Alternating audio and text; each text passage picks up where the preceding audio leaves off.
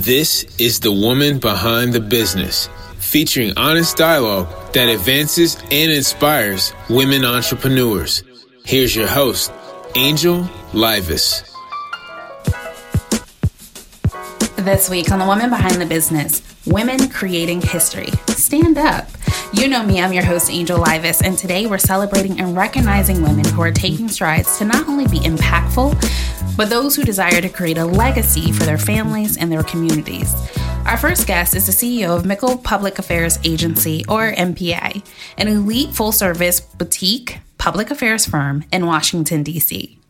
Prior to launching her private sector business, MPA, she served as general counsel to U.S. Senator Bill Nelson of Florida, where she covered a broad spectrum of economic matters relating to banking, insurance, small business, housing, and real estate. In addition to these dynamic accolades, she's penned her first book, Follow the Leader, a guide to empower women to get involved in the political process. She is my soror, an illustrious lady of Alpha Kappa Alpha Sorority Incorporated, a Woodrow Wilson Fellow, and the former director of the National Bar Association Political Action Committee. Welcome to the show, Stephanie. Thank you so much for having me, Angel. So happy to be here. Yeah, so we're going to have some fun. I'm super excited. Now, first, allow me to give you a round of applause for being a visionary and realizing that a book like Follow the Leader was necessary. It came out in 2018. Mm-hmm. And as most of us know, if we fast forward to today, 127 women hold seats in the United States Congress, making 2019 the year that more women than ever before hold congressional seats. So, Stephanie, tell us why this is a huge milestone. This is so significant for so many reasons. There are 535 seats in the United States Congress. That's 100 in the Senate and 435 in the House. So to have over 100 in the House of Representatives is a watershed moment. This is going to impact so many areas of the Congress. Let me give you some very practical examples. For anyone who's never visited the United States Congress and gone to the office buildings to meet with their representatives or go to watch a hearing, the ladies' bathrooms are typically tucked away somewhere because when those buildings were built, there were not a lot of women that worked in Congress. I mean, occasionally you might have a staff person or a janitorial person. There certainly weren't any women representatives. So simple things like increasing access to the ladies' room, which is, we're joking about this in 2019, but it's pretty important because, you go to the bathroom. Exactly. Ladies need to check their makeup too.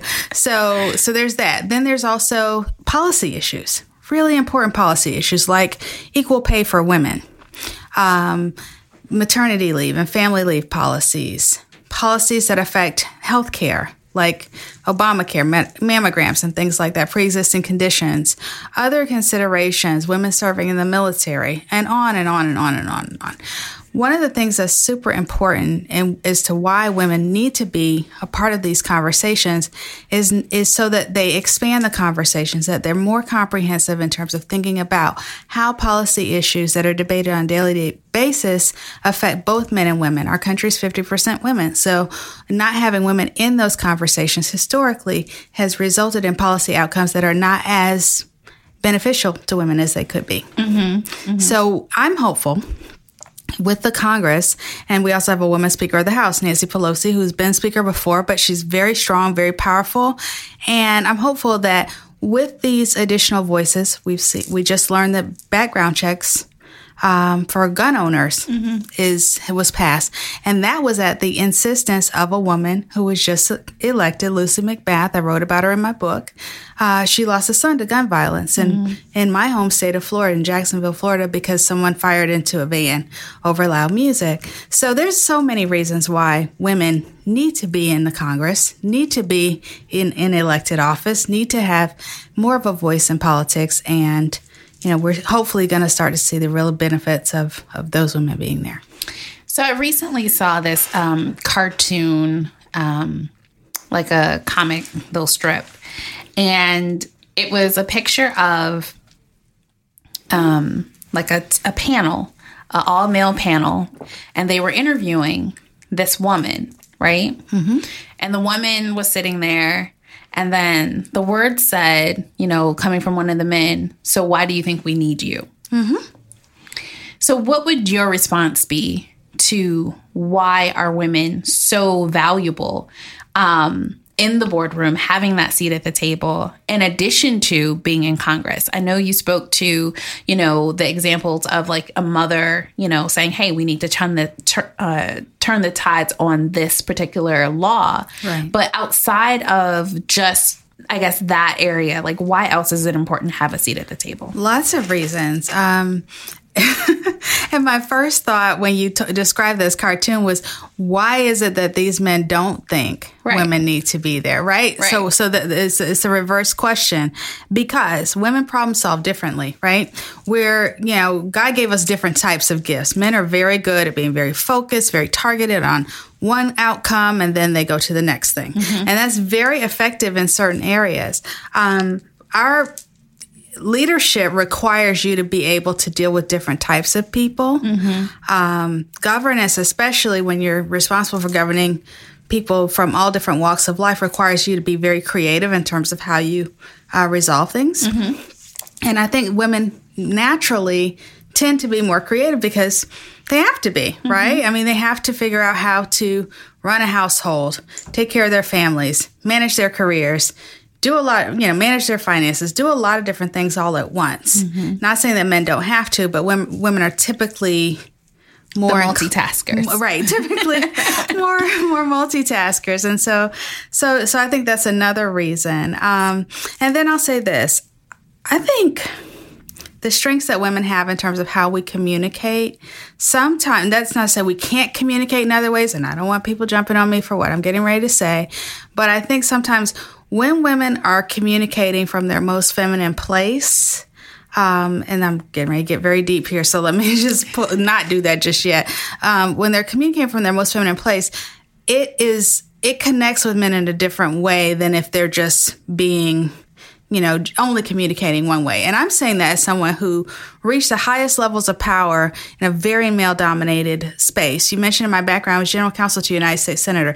I practiced law at a big law firm for a number of years. Over 500. Right. Over 500 lawyer law firm, and then came to Congress, mm-hmm. then, rose to the ranks of general counsel to a senator. Many times I was the only woman in the room, mm-hmm. certainly the only woman of color in the room. And because I was able to do that meant I learned how to navigate working in male-dominated environments pretty quickly and pretty successfully. Mm-hmm. And there are certain skill sets that you need to be able to do both. But I will tell you that when you can use all of your strengths, not just one set or the other, you just tend to be more effective. At least I do. Mm-hmm. And I've seen a lot of women who are successful because they've learned to do both. Now, you mentioned that there are a number of skill sets that you need to be able to implement and use. Yes. What are some of those skill sets? Organization. That's number one. You have to be organized. You have to get up every day with a plan for what you want to get done that day. And even if you don't get done everything on your list that day, at least you have that organization. Prioritization, knowing how to prioritize what is most important, what's the most important to your clients, your constituents, your customers, whomever it is that you have to be accountable to. Mm-hmm. In addition to yourself, understanding those priorities and getting those done. Flexibility is huge because a lot of times things get thrown at us in a day. I'll give you a perfect example. When I worked on the Hill, I would have a list every day of what I planned to do. But I also got up and read the Washington Post before I went to work because I knew that if something was happening on the world stage, that meant my day was getting ready to not be what I planned, but what was happening outside of me, right? What was required, what required my top attention. Mm-hmm. And even when there wasn't anything per se in the paper, there could be something going on internally mm-hmm. that I needed to address. And so having that flexibility and a flexible mindset is super important. Attitude, hugely important. Because your attitude really does affect how you interact with other people. And that's, having a good attitude, having a positive mindset, not letting things get the best of you or get you down. It's, fine. Everybody has a bad day, but don't make it a bad month. Right. That's super, super important. And a sense of humor is hugely important. And then also being able to see the best in people, because that helps you to do team building. And you can be successful by yourself, but it's a lot better when you can work together with others. Right. Now, one of the things that I loved, and I think that this was very key, was attire. Your dad talked about, you seeing him dress professionally, you seeing the attorneys walking in dressed professionally.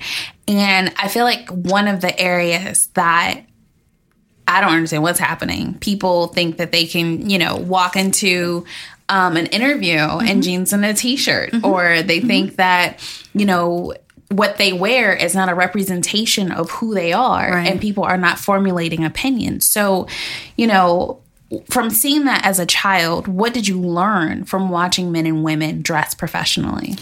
Oh, wow. So, attire is fashion, and attire and your presence is all part of what makes you you. Mm-hmm. And, for me, seeing professionals dress up and go to an office, I thought, wow, that's, they take themselves seriously, and they take what they're about seriously. And, that was something that I always felt was important. Like you, I've hired a number of people in my career. I've certainly mentored a number of interns. And I think it's super important. How you present yourself is super important. And I'll tell you something else. When I went from being an employee to being a business owner, it took on another level for me, because I realized, wait a minute, I could be at Target and run into a potential client. That doesn't mean I need to go to Target in a suit, but it means I need to present myself to the world in such a way that I could be considered a serious company that someone wants to do business with, regardless of what I'm doing. And no, that doesn't happen as much now. I think it's unfortunate because I feel like people are really missing out on an opportunity to look their best. I think that's, for me, it's okay. No, you don't. You probably don't have to. You don't have to if that's how you choose to show up in the world. But why not? What do you have to lose? And here's the other thing. If you look at Congress, there is most companies, most businesses, most professions, there's a uniform. Like, you can't go work in a hospital and not wear scrubs. You can't just, it's just, you look out of place. It's right. You can't join the military and not wear a uniform. There's an expectation. And so, I don't think you lose anything by embracing what it means to look a certain way or dress a certain way. Because it does speak volumes about yourself before anyone ever meets you. Now, when you were general counsel for Representative Nelson, right? Senator Nelson, sorry. Yes. What would you say was the greatest lesson that you learned in that position? Oh, wow. Gosh. So since this is a women's show, I'll share something. I'll share a story with your listeners about something that the senator said to me very early on when I was staffing him. When I first started working for the senator, it was right at the beginning of the Obama administration. The economy, we were in the greatest recession of our time since the Great Depression. The economy was in complete free fall, and I cover economic issues. The senator was at a finance committee hearing, and I needed to give him an update on something. And I also needed to bring a meeting over to him. So here's what happens, just so that your listeners know. When a meeting is scheduled and the member isn't back from the floor or back from the committee, you have to take the meeting to them. So I took a group of people over to the senator. And I waited patiently outside with the group, and the hearing is going on. The hearing wraps up. The senator comes outside. He meets with the group of people, and he says to me, after it's over, and I take the group back, he says, Stephanie, why didn't you bring them inside to the hearing? Well, I was brand new. So I thought I was doing the polite thing, the appropriate staffer thing, by waiting patiently outside. And he said to me, Stephanie, people don't know what you do for them if you don't tell them. or if you don't show them. And one of the best ways for my constituents to know what I'm doing is if you bring them into the hearing, as opposed to having me come outside. It's great. I'll get to talk to, because they would have gotten to talk to him anyway. They would have just watched the end of the hearing and then come back outside and do this. I was new, first time, novice mistake, but at the same time, I never forgot his words, because I said, you know what? As women, we're not taught necessarily all the time to make sure people know what we're doing in terms of our contributions in the workplace.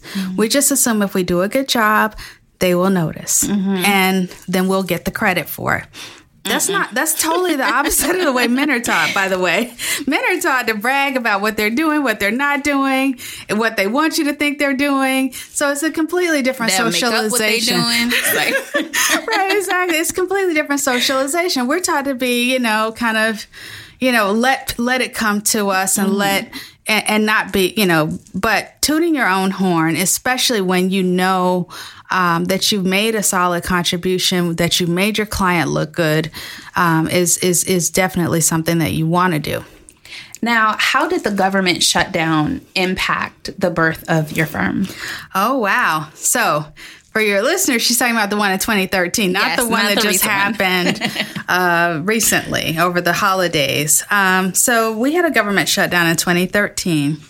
And leading up to the shutdown, I was starting to feel a little bit of, I don't know what you call it, like I was ready for something new. And I wasn't sure what it was, but I knew I was ready for something new. So I was someone who worked 70, 80 hours a week. I carried 2 smartphones, a personal one and a work one. I was on call on the weekends or at night. If something happened, I needed to be pretty quickly available and accessible. This is regardless of what else is going on in my own life. And so when the government was getting ready to shut down, we were trying to negotiate some kind of agreement over certain provisions in Obamacare. We were told by our chief of staff that only essential personnel were going to be asked to come into work. Everybody else would be considered non-essential. That's when I learned I was non-essential. And it was kind of surprising to me because I sure felt essential. General counsel. Exactly. Oh, wow. It was only like 3 staffers that were considered essential. And they outranked me. It's like the chief of staff and the deputy chief of staff and like one other person who was like an emergency personnel type of person. But then everybody else had to go home. And so on the day that the government actually shut down, our chief of staff called us all into the conference room. I'm so sorry, you guys. We're going to do our best to get this worked out quickly. Just, keep an eye on the news. So I had a meeting that afternoon with someone who was going to be doing some coaching with me.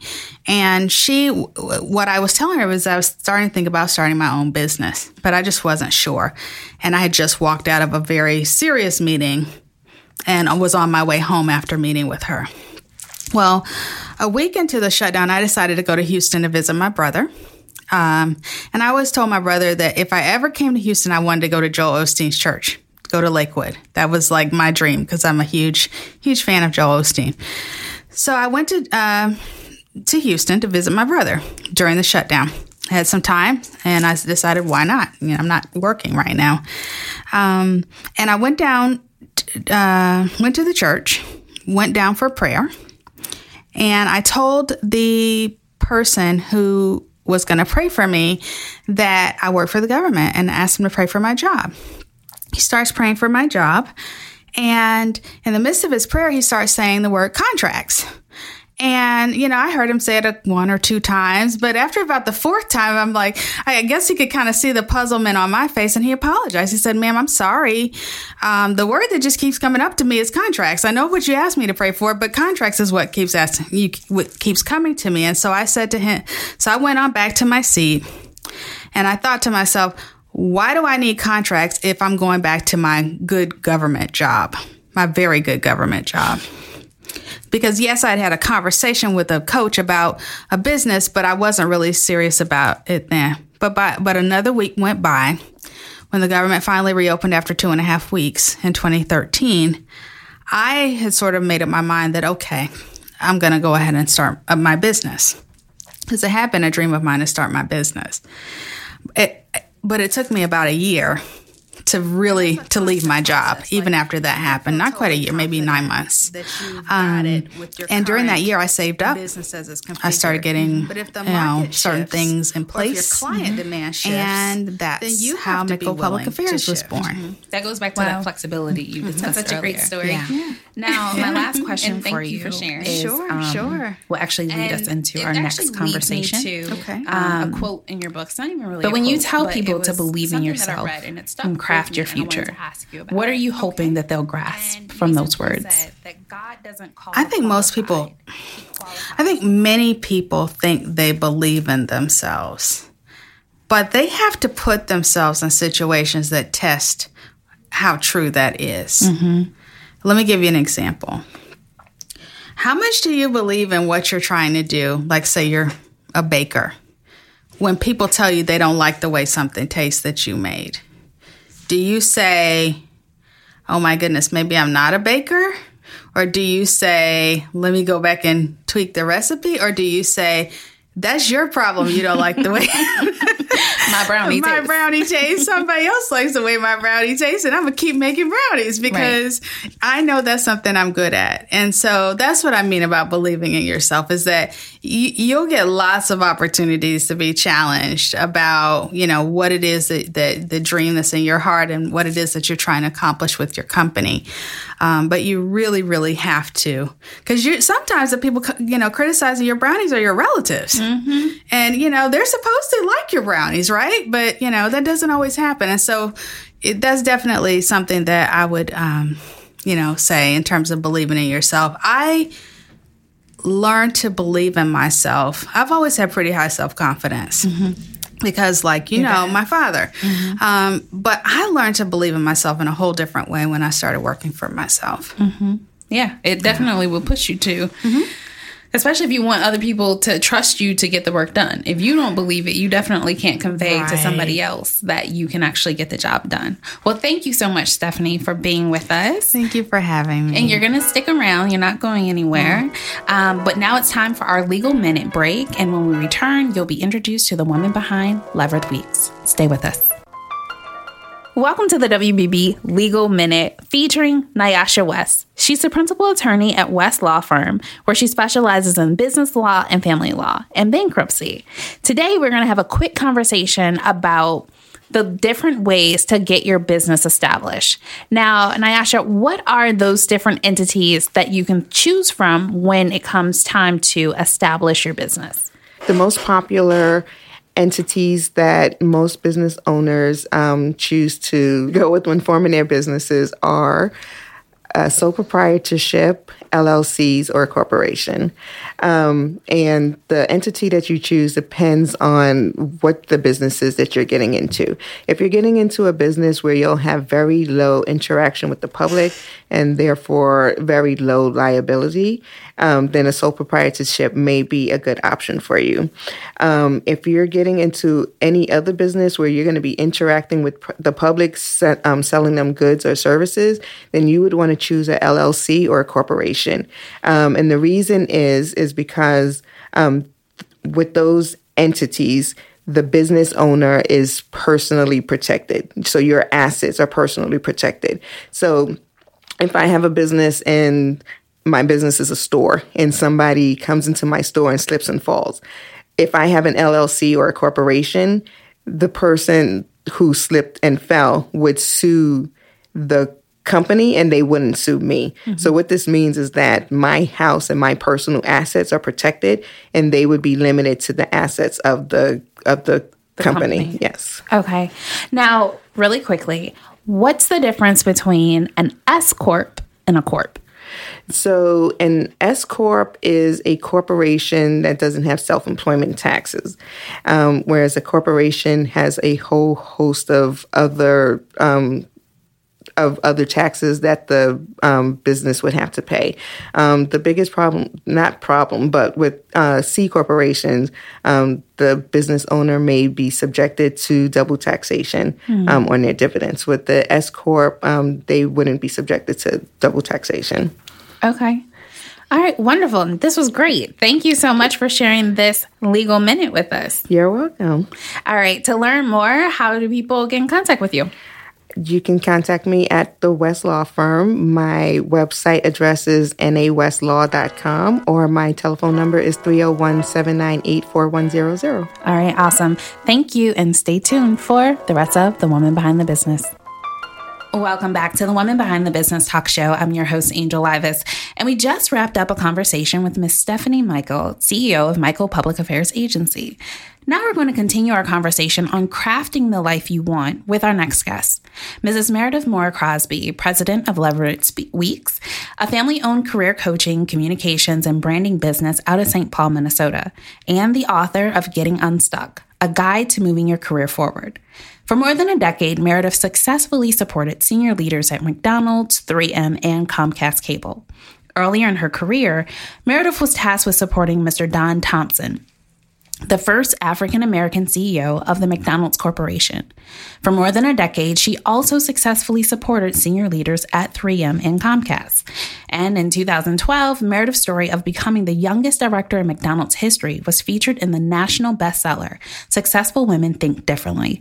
Welcome to the show, Meredith. Thank you. I'm glad to be here. Yes. Now, okay, let me give full disclosure. I'm totally excited that Meredith is here because we attended Howard University together. Yes, HU. Yes, you know. And we've unfortunately lost contact, but I'm so proud to reunite under these circumstances to celebrate the phenomenal work that you've been doing all across the globe. So welcome to the show. Thank you. And congratulations to you too. Making Howard proud. Yes, that's what we do, right? Yeah. All right. Now we have so much to cover, so let's just dive in, all right? Yeah. Now first, while we were at Howard, I can remember you telling me that you wanted to work for McDonald's. I don't remember if you remember this, but I remember looking at you like you were crazy. Like, really? Like, McDonald's? You're going to go to a 4-year institution and go work at McDonald's. Okay. But you quickly provided like this context to what you were saying. You were like, no, corporate McDonald's. Yeah. How old were you, would you say, when you realized that that's what you wanted? You know, it's so interesting because my parents from the beginning told me to get a government job. That was always the thing, get a good government job. And luckily, I did inroads and started getting exposure to corporate. And I was like, no, I like this better. I like this better. This is more stable. They give you nice stuff. They treat you well. So I figured out pretty early that just my disposition, my work ethic, and the way that I saw myself being treated at work made sense in a corporate environment. And I saw that in the internships I had, the power that you had being at a headquarters or in that like leadership suite. So I didn't know exactly what I wanted to do, but I knew I wanted to be in that space. Okay. Now, you've had the opportunity to train and work with some phenomenal and very brilliant individuals. Who left the most impact or impression on your life? Oof, that's a hard one. I would have to say it's really a tie. It's really a 3-way tie. Can I have a 3-way tie? I know. I'm so difficult. I would have to say. You just don't want them to hear it and then you ain't say their name. No, not at all. Okay, go ahead. No, I have to say my dad. Because my dad just always gave me very hard knock life advice. I mean, it was just very straight to the point. And then when I got into corporate, it was Pat Harris, who was the global chief diversity officer at McDonald's, who is the one who nobody got my name right? I was just like that black girl. And she was the one who started trying to figure out my name, and then she would correct other people. And so for me, that showed me as a woman of color what your responsibility is, right? It's not just respect me, it's respect everybody in the room. And then my third has to be Don Thompson, because I saw him navigate through what were just insurmountable issues with grace and with faith and with confidence. And that's what taught me that, okay, you can do this and not sell your soul. You can do this and still be on purpose. Now, we're going to start with your dad. Yeah. He's an episode in and of itself. Yes, I know. Like, I remember your dad from school. But one of the things that you highlight in your book, Getting Unstuck, is, that he essentially kind of told you about this agency that he wanted you to go and work for when you left the internship or something like that. Yeah. Tell us about what you learned from taking the job at the agency. So what happened was I had a good corporate job. I was making over $50,000, which was his mandate graduating from college, and I quit. Because I wasn't being treated the way that I thought I should be being treated.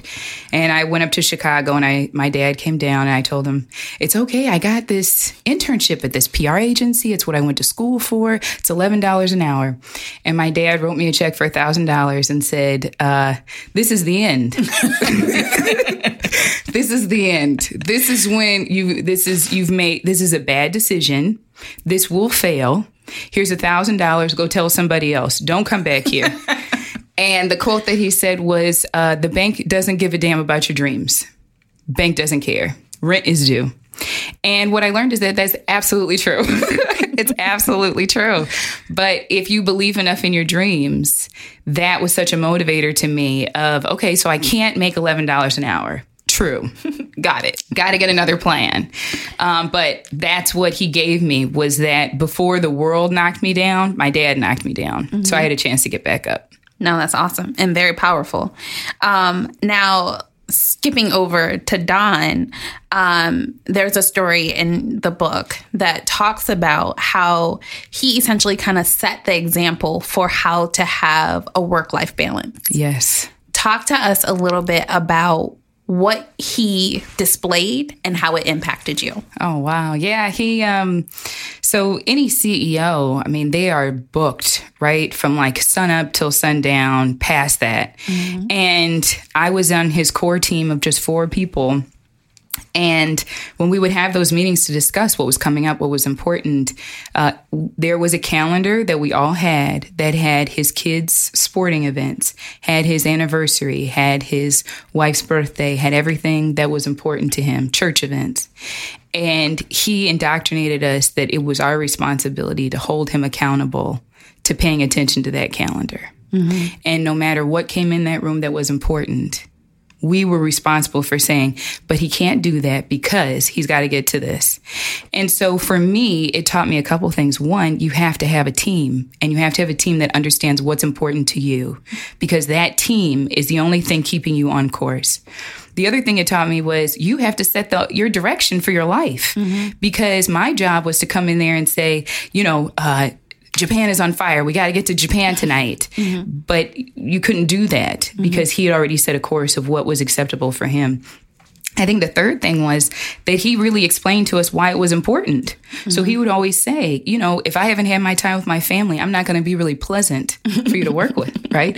And so as somebody who was close to him, I knew what that meant, right? So I was like, no, we want him to be happy. Let's get him with his family. So, yeah. So talk to me about your experience with, what you're doing now and that transition from getting unstuck for yourself.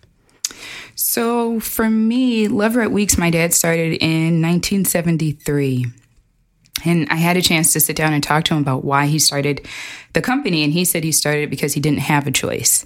He didn't get those. You couldn't just apply for these jobs. And so he was really angry with me when I quit corporate, because mm-hmm. he felt like, we didn't get these chances. Now you have these chances and you're turning your nose up at them. And the way I saw it was I had been paid to keep the legacy of these business people alive, who were people like Ray Kroc. I know everything you could ever ask about Ray Kroc or Ronald McDonald. Mm-hmm. And I thought it was equally important that people should know that about people like my dad and other people of color. Mm-hmm. And so for me, taking Leverette Weeks was... I couldn't do it under anybody else's name, because mm-hmm. it's my parents' names. It's their business.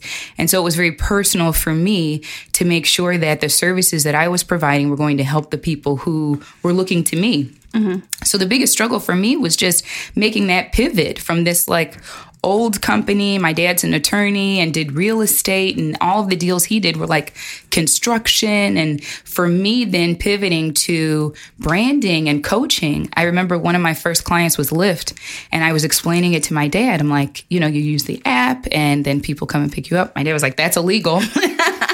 don't get in the car. And I'm like, no, Dad, it's a real company. You know, they want me to help like with people like you so you can understand how to use their services.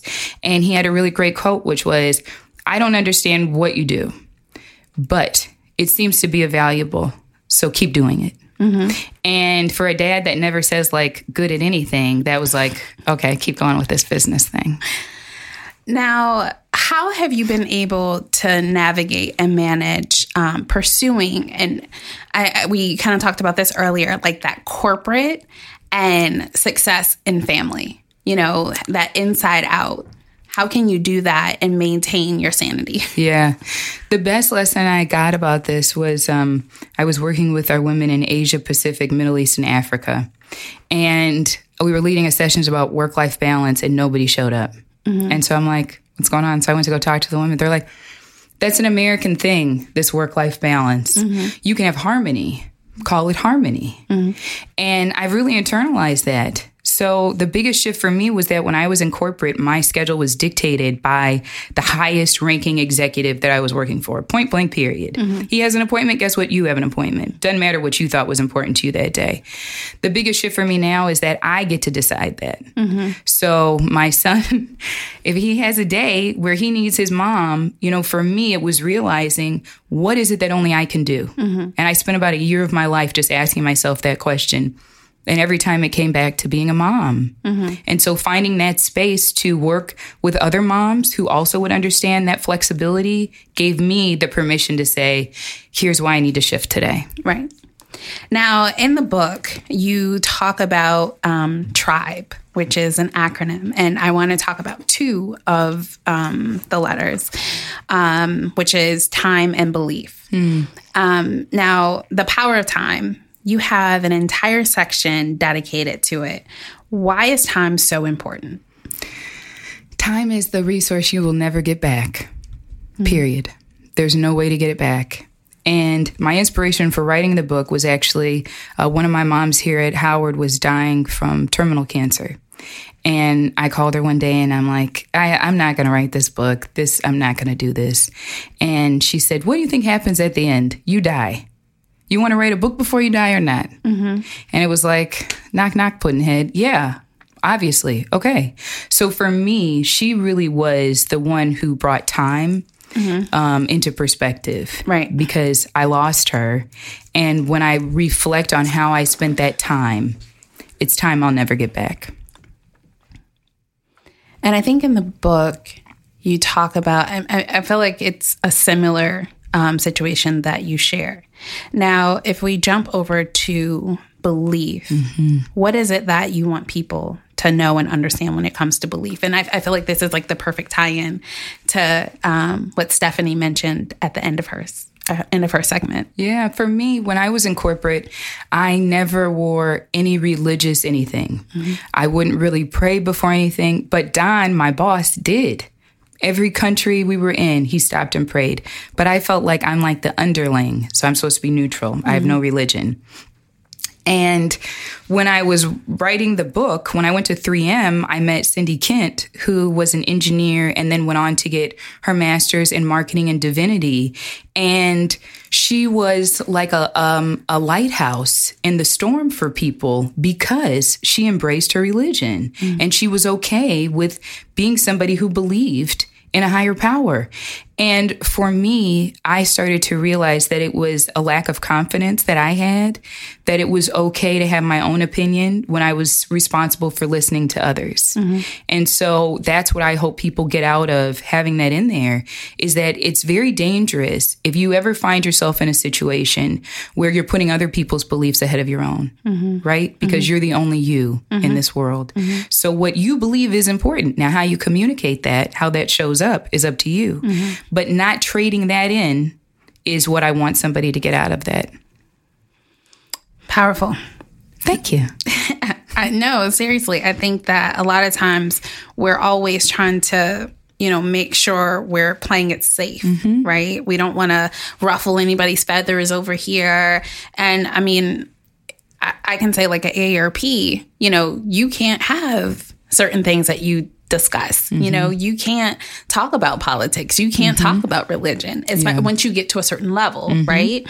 So, you know, knowing how to navigate and owning, yo, this is me. Yeah. Right? Yeah. Now, right now, you have your firm where you help people and you have your coaching career that's going phenomenal. What would you say seems to be a consistent area of difficulty for women? Ooh. For women or for women of color? Let's do both. Okay. A consistent area, I will say, for women overall is a lack of mentors. We as women don't mentor other women.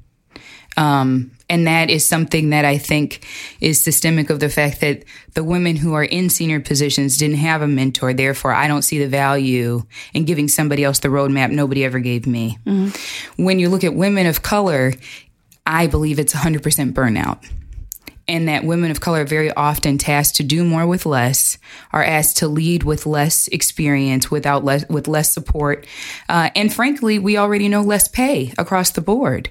And so that lack of resources, but increased expectation leads to a gap that is just very challenging for anybody to be successful in navigating without going back to having those mentors. Right. And having somebody who's going to help you navigate that. And then what about the African-American women? I would say specifically for African-American women, oh, man. We just messed up, huh? Well, no, I think for us, so much of it is finding the confidence to have your cultural identity at work. So I know for me, I went through having long permed hair. My hair was blonde, then it was black, then it was red.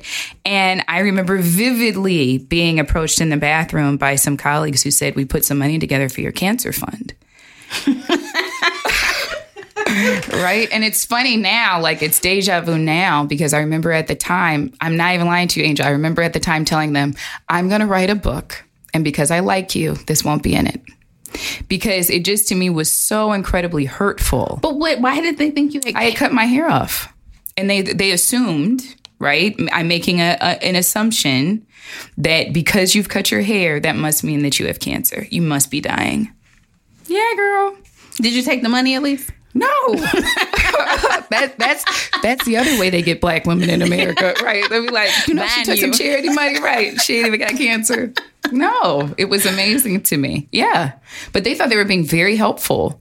And I asked them, how is that helpful that you've gone around to the people I work with to tell them something that if it was true, wouldn't I have told you? Right. And they're like, oh, yeah, I guess I didn't think about that. But it was very, at the time, devastating. Just to think that people have even been having that conversation. I mean, and they raise a significant amount of money. How much money did they raise? I'm not even going to say. Why? I want to know. Low-key, it happened more than once. And if I say the amount, then they'll know which people I'm talking about. Yeah, I know. I've cut my hair off a couple times. I know.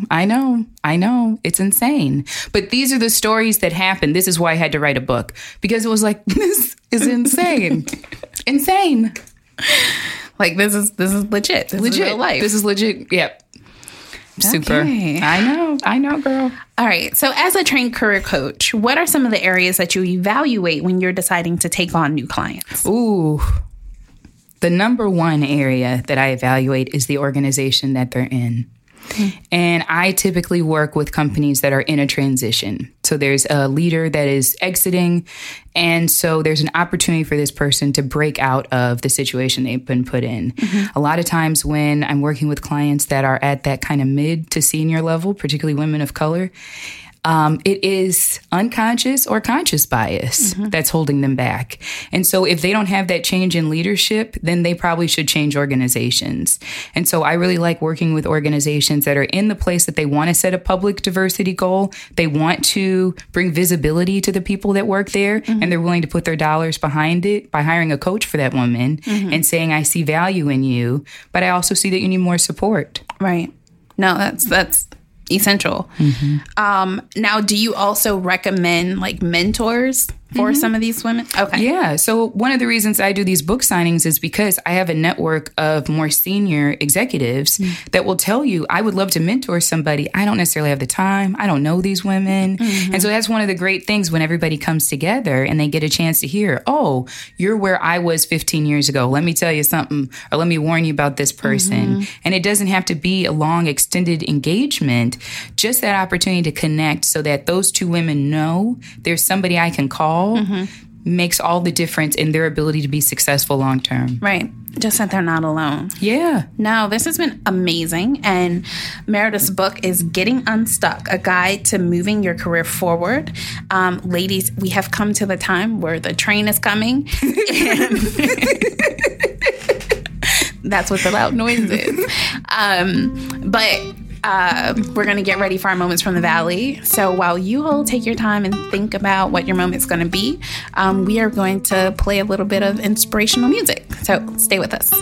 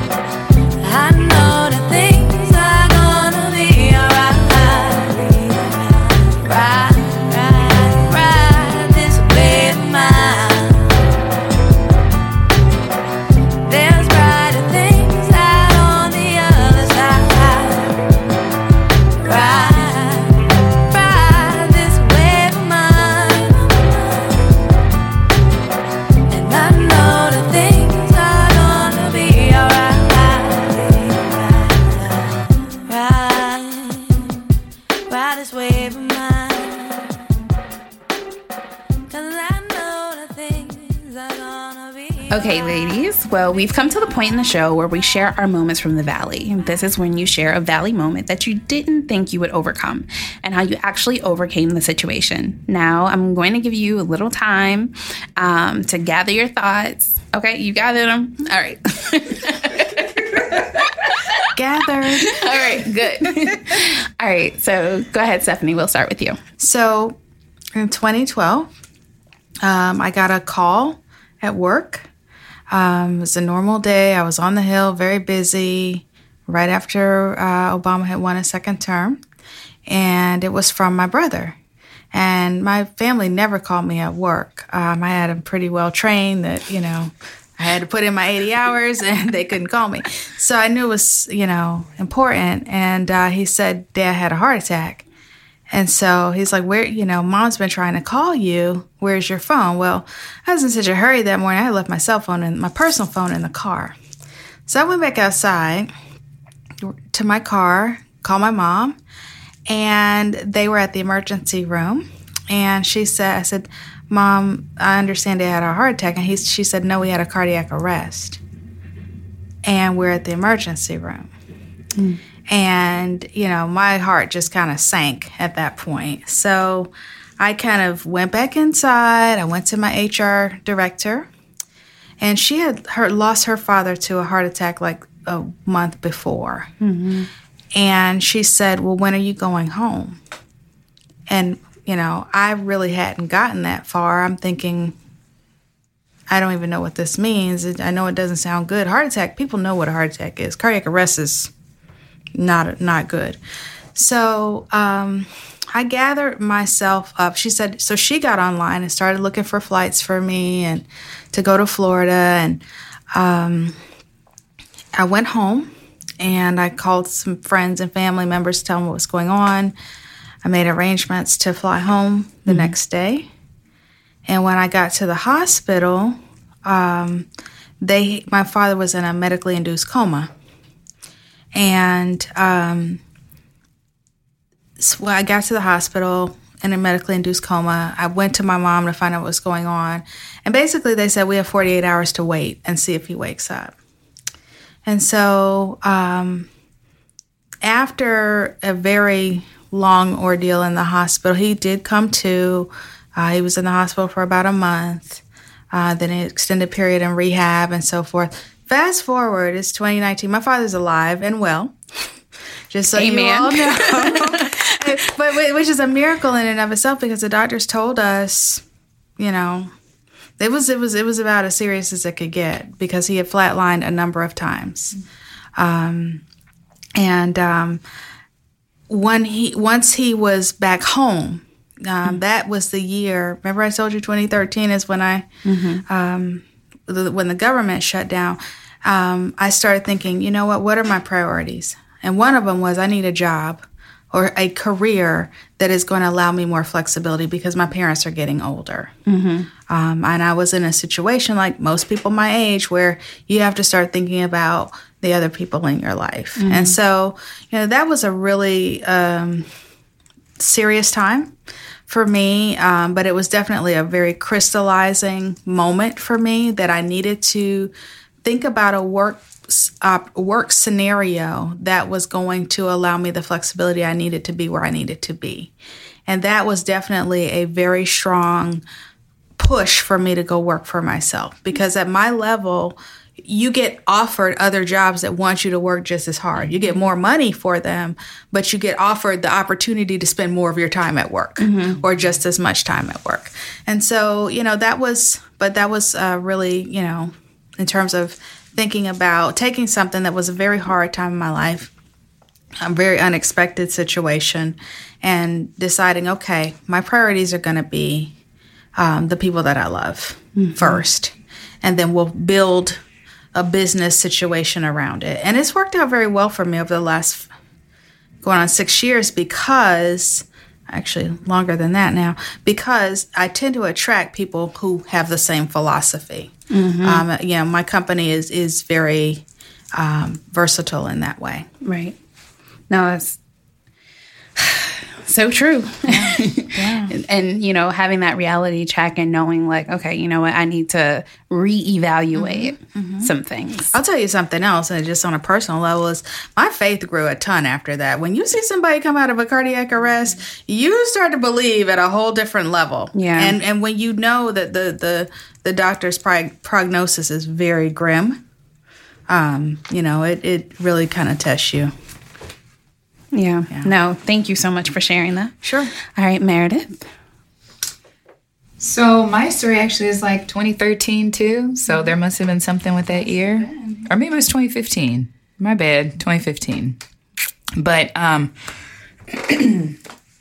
had hyperemesis gravidium when I was pregnant, which is the same thing Kate Middleton had, but I did not have the health care, nor did anybody diagnose me. So I was still pushing myself to work, even though going into my second trimester, I'd lost about 65 pounds. And the last couple of times I'd gone into the doctor, they couldn't even find like a vein. But I was like, I got to go to work. So I gotten on a flight and I was down in Texas for this conference. And I was throwing up 15 to about 20 times a day. So I was in this panel and I got up and I'm like embarrassed to disrupt anything. But I'm like, it's going to be worse if I throw up on people, right? So like, I'm going to go. I went to the restroom and I collapsed and I hit my head on the toilet. And I remember waking up and just thinking, I'm not being a great mom right now. And this child is depending on me to make better decisions. And so luckily somebody helped me and I went up to my room and I called my mom first and I said, I just want to know how I can be stronger. And I'll never forget my mom said, maybe it's time to give up. Maybe it's time to talk to the doctors. Maybe this isn't about you pushing through something, but maybe this is about being strong enough to know this is bigger than you. This is something really serious. And so the next call I had to make, which was the most terrifying, was my boss. And I just had to say, I'm down here in Texas. I'm not even going to be able to finish the assignment. I can't physically get myself up off of the floor. And she said, no, I understand. We'll get you a medevac. We're going to get you home. You should have never gone down there. And I couldn't get out. And so the next morning I was in the airport and I was trying to drink like chocolate milk and I couldn't even keep that down. And that whole flight, I remember 3 things that helped me. So if somebody is going through something like this, I listened only to the most positive music. And I had a song. It was this Boyz II Men from Prince of Egypt. I will get there. I will get through this dark. Because I had to honor the fact that this is as bad as it's going to get for me. It's not going to get worse. I'm going to stop the bleeding here, but this is really bad. Mm-hmm. And then the other thing that I did was there was a flight attendant that I said, would you just come and pray with me? Just for a second. Mm-hmm. I don't know this woman, but I just knew that I didn't even have the energy to pray for myself in that moment. And I'm on a plane. That's like terrifying as it is. Mm-hmm. And then the third thing was when I got there, I remember when we went into the doctor's office and they couldn't find my son Leo's heartbeat. I remember that I told my mom, thank you for just being there and for being the person to put the cold water on my face to say, you can't keep doing this. Mm-hmm. So I think what I learned going through all of that, and he was born healthy. He spent some time in the ICU, but we made it through. And now he's like my little reminder. I mean, for one, we're identical. We look exactly the same. But every time I look at him, I'm just reminded of how God really put me through a fire. Mm-hmm. But it was because this little guy was just worth it. And I had to make that decision as a mom that it was going to be worth making some different changes in my life and different choices. So that's my valley. Well, thank you so much for sharing, both of you. I greatly appreciate it. And I know that somebody listening will feel empowered and be able to make it through whatever situation that they're currently enduring. So I appreciate you sharing your testimony with us today. Thank you. Absolutely. So before we close out, would you like to share some social media so people know how to get in contact with you? Sure. You can follow me on Twitter, Instagram, Facebook, all Stephanie Mickle, StephanieMickle. You can also follow my company at micklepublicaffairs.com. And those are probably the best ways to get a hold of me. Okay, awesome. Thank you. And I am on Instagram, Facebook, LinkedIn. It's Meredith M. Crosby. And my company is Leverette Weeks, LeveretteWeekes.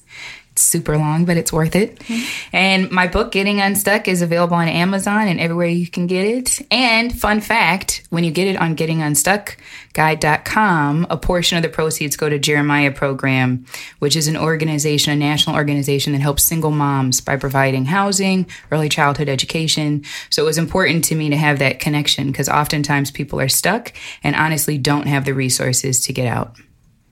Awesome. Well, thank you both for being our guests today. I greatly appreciate it. My pleasure. Thank you.